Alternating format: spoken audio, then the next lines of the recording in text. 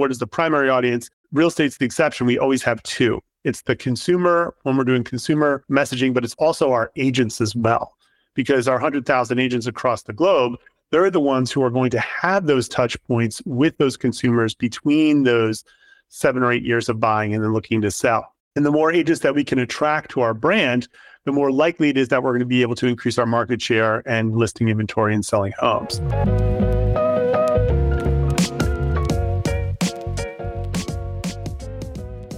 Hey everyone, and thanks for listening to the One-to-One Consumer Marketing Podcast. Today I'm speaking with David Marine, Chief Marketing Officer at Coldwell Banker. Thanks for chatting with me today. Happy to be here, Max. Thanks for having me. Before we get started, why don't you tell us a bit more about your background and journey with Coldwell Banker over the last 2 decades?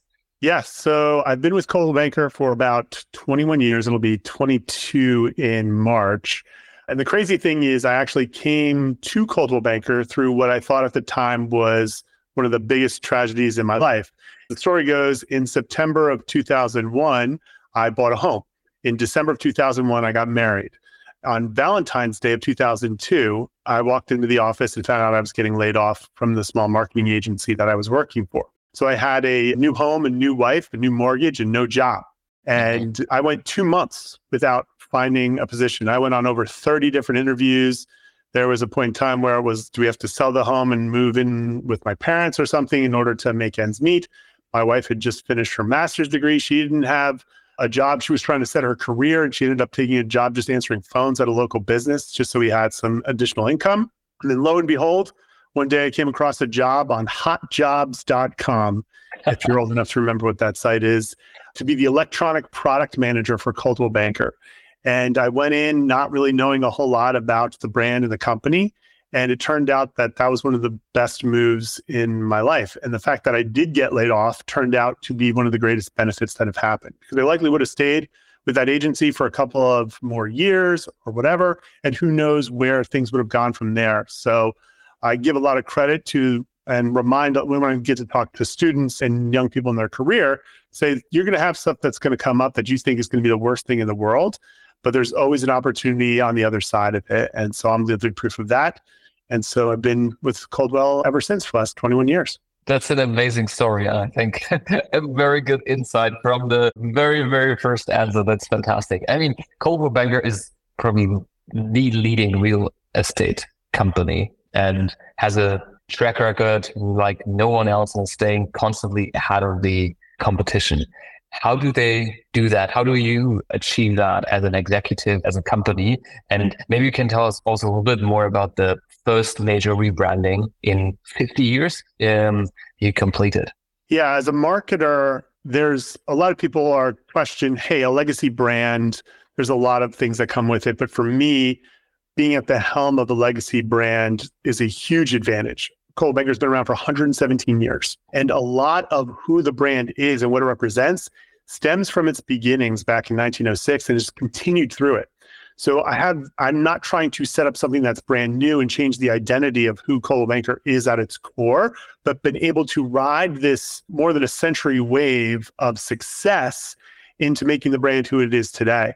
And we talk about our values being home, awesomeness, ingenuity, and excellence. And that ingenuity part is really at the crux of who the company has been since its inception. So back in 1906, there was a 20-something University of Berkeley dropout who came back to San Francisco. San Francisco earthquake decimated the city, saw a lot of shady real estate deals going on at the time and decided, you know what, I'm going to start my own company and do what's right for the consumer. And I'm going to approach things differently, and I'm going to put the consumer first. And that's been sort of the trust and the foundation of the brand since its beginning. And from there, the ingenuity has happened, not just on, hey, there's these new technologies and changes and things, but even how he approached the business. And the guy's name is Coldwell of Coldwell Banker. He eventually partnered with a guy named Benjamin Arthur Banker. So that's where the name came from. But he had the ingenious idea of, you know what, I'm going to guarantee my services in writing, which no one was doing at the time. And here's what you're going to get from me, and I guarantee it. And if I don't, then we can walk away. We were the first to have seller's disclosure before the National Association of Realtors.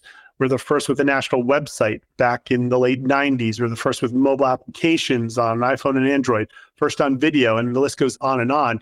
And so when you have that type of ingenuity at the core of your brand, then it's just part of the normal cycle to continue to find new ways to do things.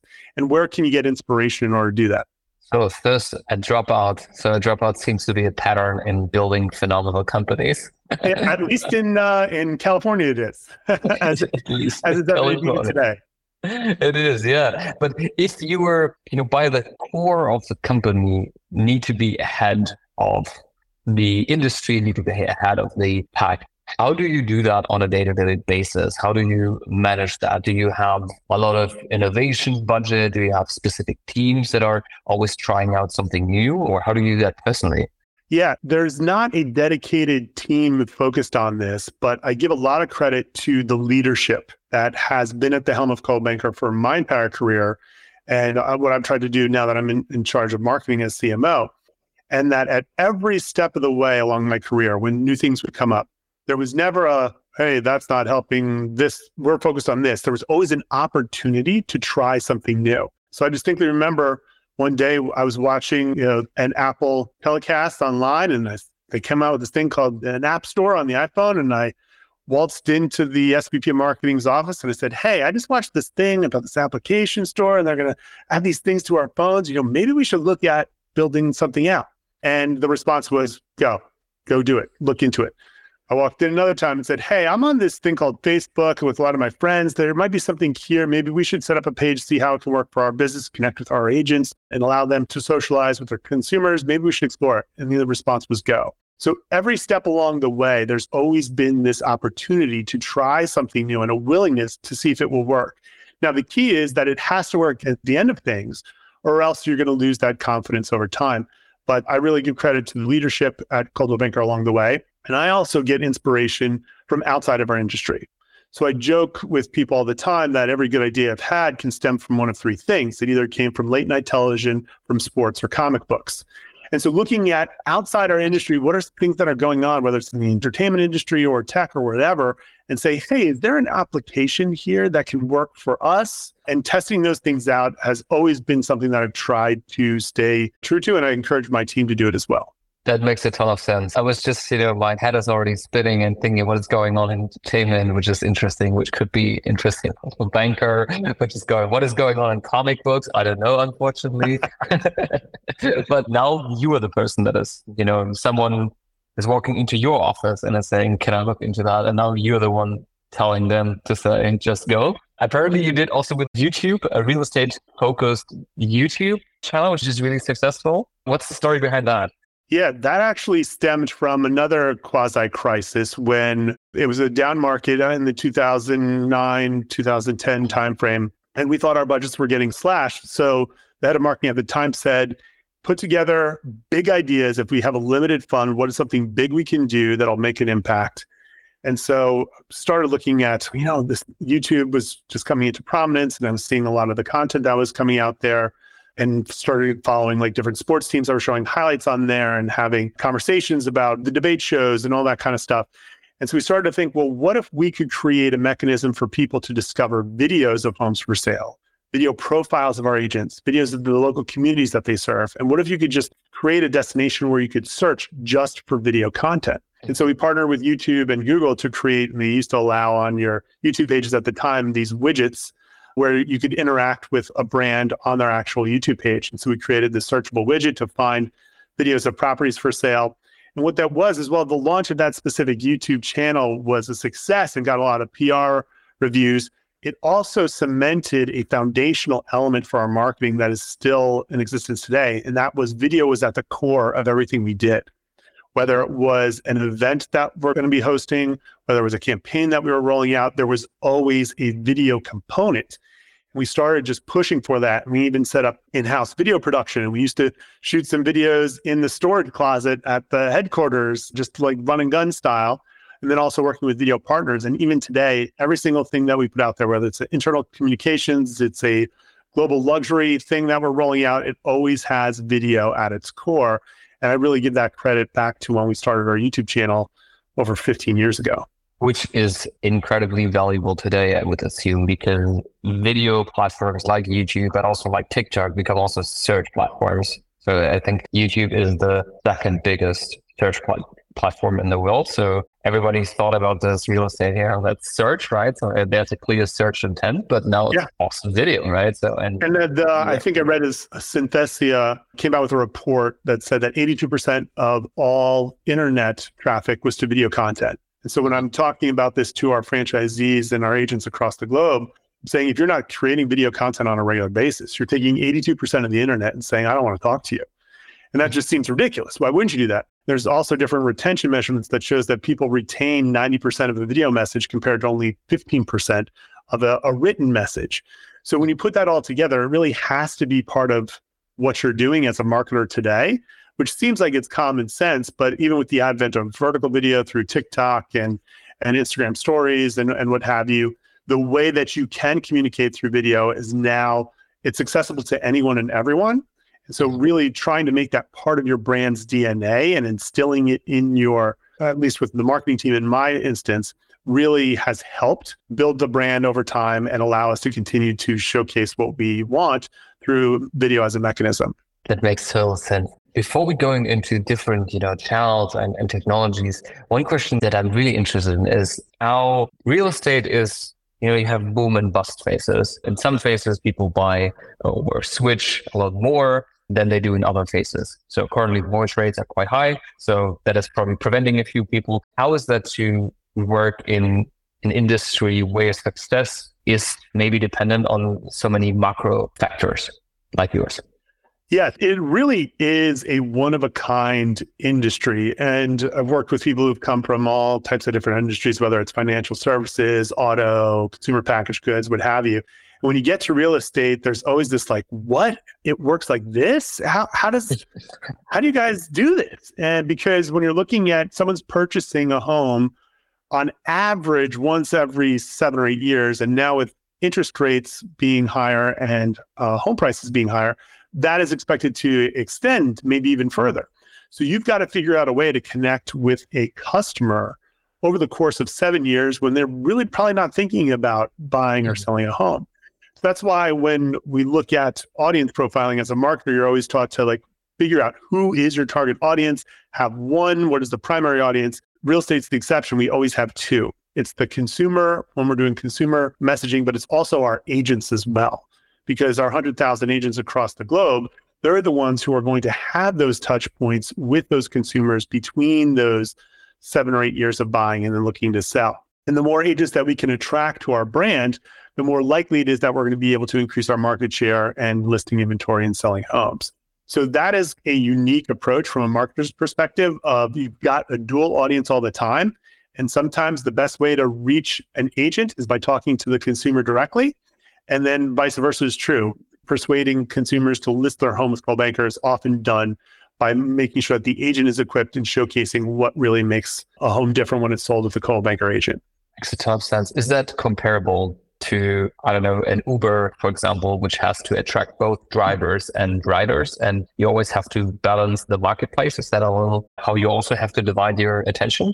It is. However, imagine your Uber ride was $500,000. Okay. So then all of a sudden it becomes a lot like, oh, now I want to think a little bit more about this versus, all right, we'll take a flyer on a $15 ride somewhere. So that's really the significant factor, is that buying a home is largely the biggest financial investment you'll make in your life. And so what we try to emphasize is you don't want to fly by night. I don't want to buy something on the cheap when it's a $500,000 to $1 million to $2 million investment. I want to make sure it's being done the right way. I actually had a personal experience as a for sale by owner and buying from a for sale by owner. And I went through that experience thinking, oh, I'm going to save some money. This was before I joined Coldwell Banker. I was very young. And it was one of the worst experiences in my life.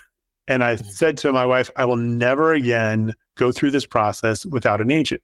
Because again, if you're not buying a home except for once every decade, if you will, I don't remember everything that went into buying it the first time. And I'm sure there's different things that have changed. So having a trusted advisor who can help guide you through that process, especially with the way that home prices are today, you want to be able to rely on someone who's going to be able to walk you through that and be that counselor as well as personal guide to walk you through all the different processes that is purchasing a home.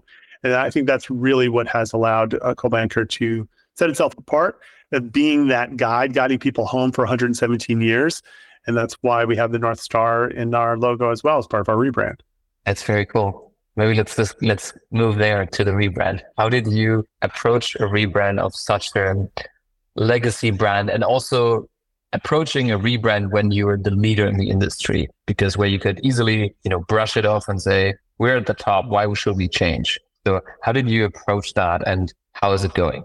Yeah, the rebrand, which the process actually started probably in 2018, 2019. And it really didn't start with, hey, let's rebrand. We were doing some research on perception and what consumers, how they perceived us. And what we found was what we were doing. Have this great YouTube channel. We've got applications on devices. We've got new websites.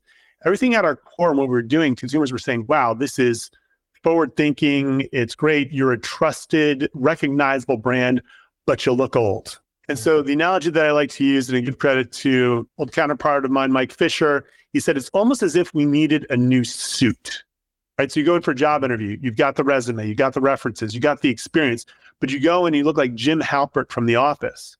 All of a sudden, what's on the paper is not matching what's in front of you. And it brings up questions where all of a sudden, if you got a new suit, new haircut, all of a sudden now these things are all connecting. And that is really what made sense to us. It was everything we were doing at our core was attracting the right audience, but how we looked and how we were being presented was holding us back. So that was really the impetus for the rebrand. And we decided, hey, let's not throw away everything completely. Let's take some elements of our existing brand and just freshen it and make it feel like it's for the right audience for the future. So there used to be this little C and a B bug in the bottom right-hand corner of our logo. It had been there for 45 years or more. And we pulled that out. We modernized the font. We updated it. We made it feel a little bit more fresh and modern. While having your initials and an updated font is fine, we wanted to add another element to it.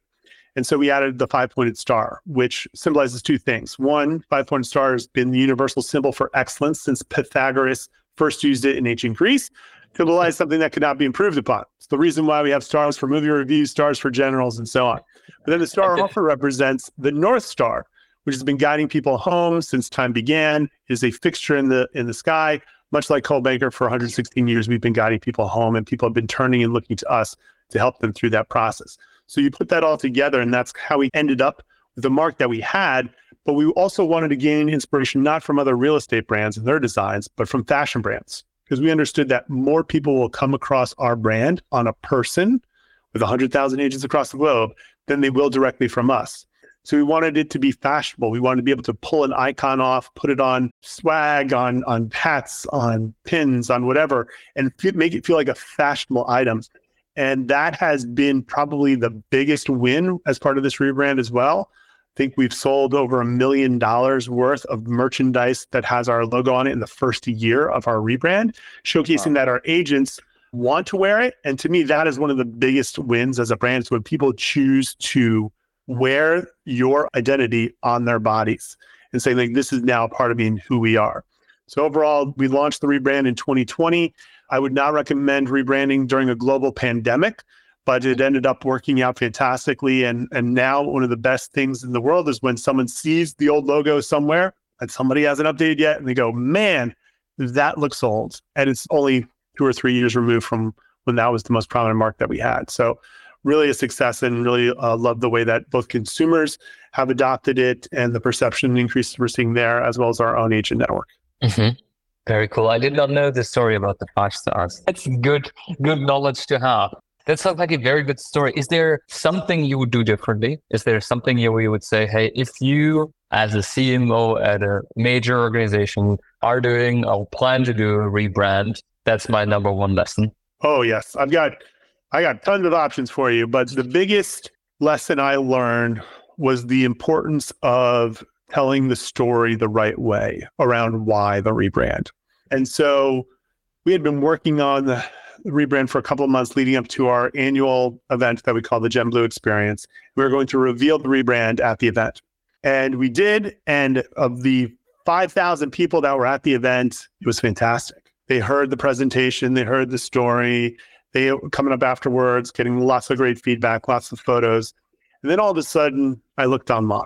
And the people that weren't there, all of a sudden, were jumping in about, this is stupid, this is awful, why are they changing it? This is a brand that's been around for 45 years, why are you changing it? And then all of a sudden that started to snowball. And there were articles written about how he needed to be fired and the entire marketing team needed to get rid of, and that they're going to roll this back. There's no way they're going to move forward with this rebrand. So I remember coming home after the event and just reading every comment online, on Facebook, etc., and just wallowing in misery. And then I realized, listen, this is my own doing. I need to get to work. And I figured out that those who heard the story there at the event, they loved it. But it's those who hadn't heard the story that didn't fully understand it and were immediately rejecting it, if you will. Because change is hard. And change, not a lot of people like change. So I set out to do basically a multi-city tour. And I was going to go to wherever I could to tell the story of the rebrand. And I said, I want to start with the most vocal office that we have. Who's been complaining the most? So they sent me to Newport Beach, California. And I had to stand up in front of a room of 300 people who were all calling for my head and explain to them why we were doing this. And after this 25-minute presentation, all of a sudden, I could see people's change, that they could be persuaded. I'm a big believer in the power of a story. And when you have the right crafted story, all of a sudden it changes people's perception, and then they can connect with it. They can relate to something that's an element of it. So the more we went around and I started sharing this story, all of a sudden perceptions changed, comments changed, and then they got to see it in person. And we had a leadership event where we showed people how the yard signs would look. Here's how it looks on different swag and different stuff. And all of a sudden it became this momentous shift to now people were fully behind it. And to anyone looking to do a rebrand, get your story straight and make sure it's a compelling one, a persuasive one that can allow people to engage an emotional connection with it, because I could have done a much better job of that up front in preparing people for the change that was to come. But looking back now, I think going through those woeful times of wallowing in self-pity helped me understand the power of a story and how we need to implement that for anything that we're doing that is a change in what people have been expecting from us in years past. That's an amazing story, and also a lot of legwork, right? So I imagine that was not the first location where you had to give the presentation. No. So probably a few more in order to change each location, each room with, 300 probably at the beginning, but probably also smaller events and going places to just make sure people see the value in that. That's incredible. Yeah, one of the greatest compliments that someone gave was they came up to me even last year and they said, you know what, I will always remember you taking the charge of the rebrand because I thought there was no way you could ever go through with this after the response that you got. And the fact that you stuck to it and then also explained it and changed people's minds is one of the biggest credits that I can give you. And to me, that is what you want. Marketing is all about persuasion. You want to persuade people to buy what you're offering, to be part of what you're doing. And the more that you can showcase that power of persuasion through a story, I think that is a winning method for any marketer, regardless of industry. That's very well said. Yeah, I agree. And what a proof point for the rebrand, right? So aside from all other effects you can measure with consumers and perception, and I know you just highlighted quite recently how well that is resonating with the consumers. Also internally, that resonated and persuaded people. Yeah, very cool. If we talk a little bit about consumers and personalization, real estate is a very, very unique thing. The house is unique, the needs are unique. So how do you advertise? How do you persuade people and consumers in an industry like that? Yeah, the persuasion side of things, I'll start there. I'm a big believer in the emotional connection that people have with home and using that to power your advertising. So about 12, 13 years ago, everyone in the industry was talking about it's a great time to buy and about the financial aspects of home ownership. And we really shifted the conversation to talk about what is the emotional value of a home. Yes, you want to make money on your home. You want to get it, make sure you have a good deal. But the reason why you're moving has little to do with finances and more to do with, I want something better for my family. I want to move closer to this thing. I've always dreamed of living here someday. And that's really the cause of why people are choosing to move. And so we wanted to showcase that we understand that better than anyone else. And because we understand that, we are better prepared to take you through this process than anyone in the industry. And that's been at the core of our advertising and our campaigns for over a decade. And during that same time period, with that shift in messaging, we've also had the number one highest rated ad in advertising every single year, according to ACE Metrics, which is a great tool to measure the effectiveness of your advertising. And there's a lot of questions about, hey, how can you measure messaging and advertising? And ACE Metrics really helps us to do that. And I place a lot of value in making sure that we know that the messaging that we're putting out there is effective, because then that's going to help empower all the media behind it and everything else that we're doing if we know that that as a messaging works. So right now, our dream campaign that's running out there, one of my favorite stats is that those that see our ads are nearly 4 times more likely to work with a Coldwell agent than those that don't. So just by showing someone our ads, you are now 4x increasing their likelihood to work with you than if they hadn't seen it. So when you talk about personalization and customization, when you have that powerful, persuasive messaging up front, now how do we allow our network of agents and companies across the globe to customize that and take that winning messaging, but use it in their local market? So one of my favorite complaints that I get when we used to come out with campaigns was, hey, that's a really beautiful ad, Dave, but dude, that palm tree is not a Florida palm tree. That's a California palm tree. So therefore it will not work in our market. So what we've done this year is really taken a focus on custom marketing for our network. And we have a custom video tool and different assets that says, hey, the construct of the message, we know this works, but you want to swap out this shot for something else? Go right ahead. You want to update the end card with your own custom information and drive people to embeddable versions of our move meter that's on coldbanker.com. But guess what? We're going to allow you to embed it on your local sites as well. Go right ahead. And all of a sudden, that has started to see massive adoption from our network of our national campaigns, which is exactly what we want. We don't need them to say, hey, I got to figure out how to come up with a campaign on my own for, Rockford, Illinois. Instead, they can take what they know is winning messaging and just apply simple elements that can customize it for their audience and to meet their needs. That makes a ton of sense. Also, 4x after this, they've seen that's quite a number if you also look at intents and also how long they're in the market, right? So if you're a homeowner and you want to do a change that you're in market for such a long time, but having this effect with the national advertising, that makes a huge difference. Wow, that's very, very impressive. Thank you. When you look at the future a little bit, we know with AI, a lot of things is changing, but I can imagine that given that this is at the company's core, you have a specific view on this, but how do you see the future evolving and the consumer, but also in your industry? Yeah, well, it wouldn't be a podcast if we didn't mention AI. I think that's absolutely not. Absolutely not. So obviously everyone is very in tune with how AI is working, and ChatGPT is the soup du jour, if you will, of AI. I'm very curious on how it works on the creative side of things as well. And one of the best pieces of advice that I read was look at AI today as how social media was 10 years ago. People were just starting to figure it out. Some people were jumping in with both feet. But if you looked at social media 10 years ago to how it is today, it's completely different. Right? TikTok didn't exist. Snapchat wasn't as popular as it was. The idea of vertical video wasn't as prominent. And AI, it could change next week that drastically. It's that much in its infancy.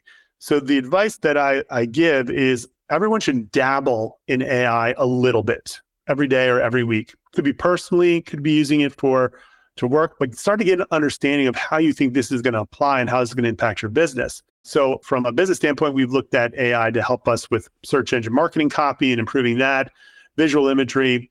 Personally, I've also dabbled with something like Midjourney, which can create creative based on AI prompts. Very curious to see how that can work and continue to improve, even extending into video and have you.